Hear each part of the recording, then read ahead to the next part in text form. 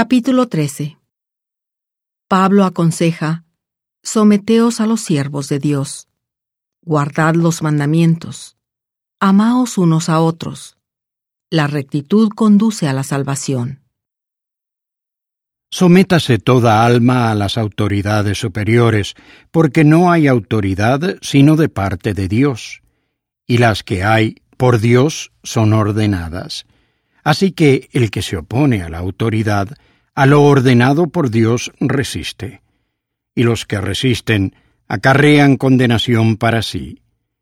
Porque los magistrados no están para infundir temor al que hace el bien, sino al malo.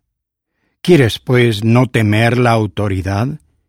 Haz lo bueno, y tendrás alabanza de ella, porque es servidor de Dios para tu bien.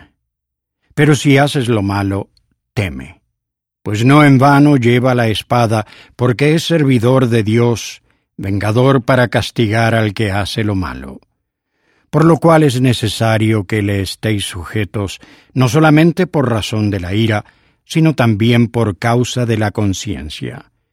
Pues por esto pagáis también los tributos, porque son servidores de Dios que se dedican a esto mismo.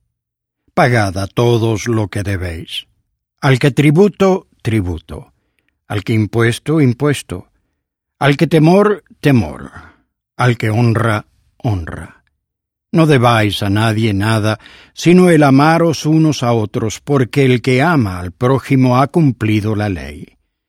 Porque no cometerás adulterio, no matarás, no hurtarás, no dirás falso testimonio, no codiciarás. Y si hay algún otro mandamiento, en estas palabras se resume: amarás a tu prójimo como a ti mismo.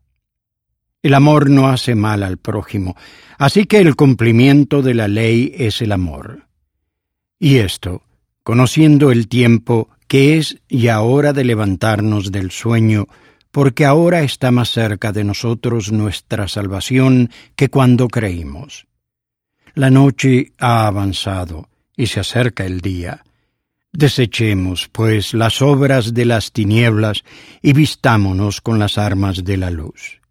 Andemos como de día honestamente, no en glotonerías y borracheras, ni en lascivias y libertinaje, ni en pleitos y envidia, sino vestíos del Señor Jesucristo, y no hagáis caso de los deseos de la carne.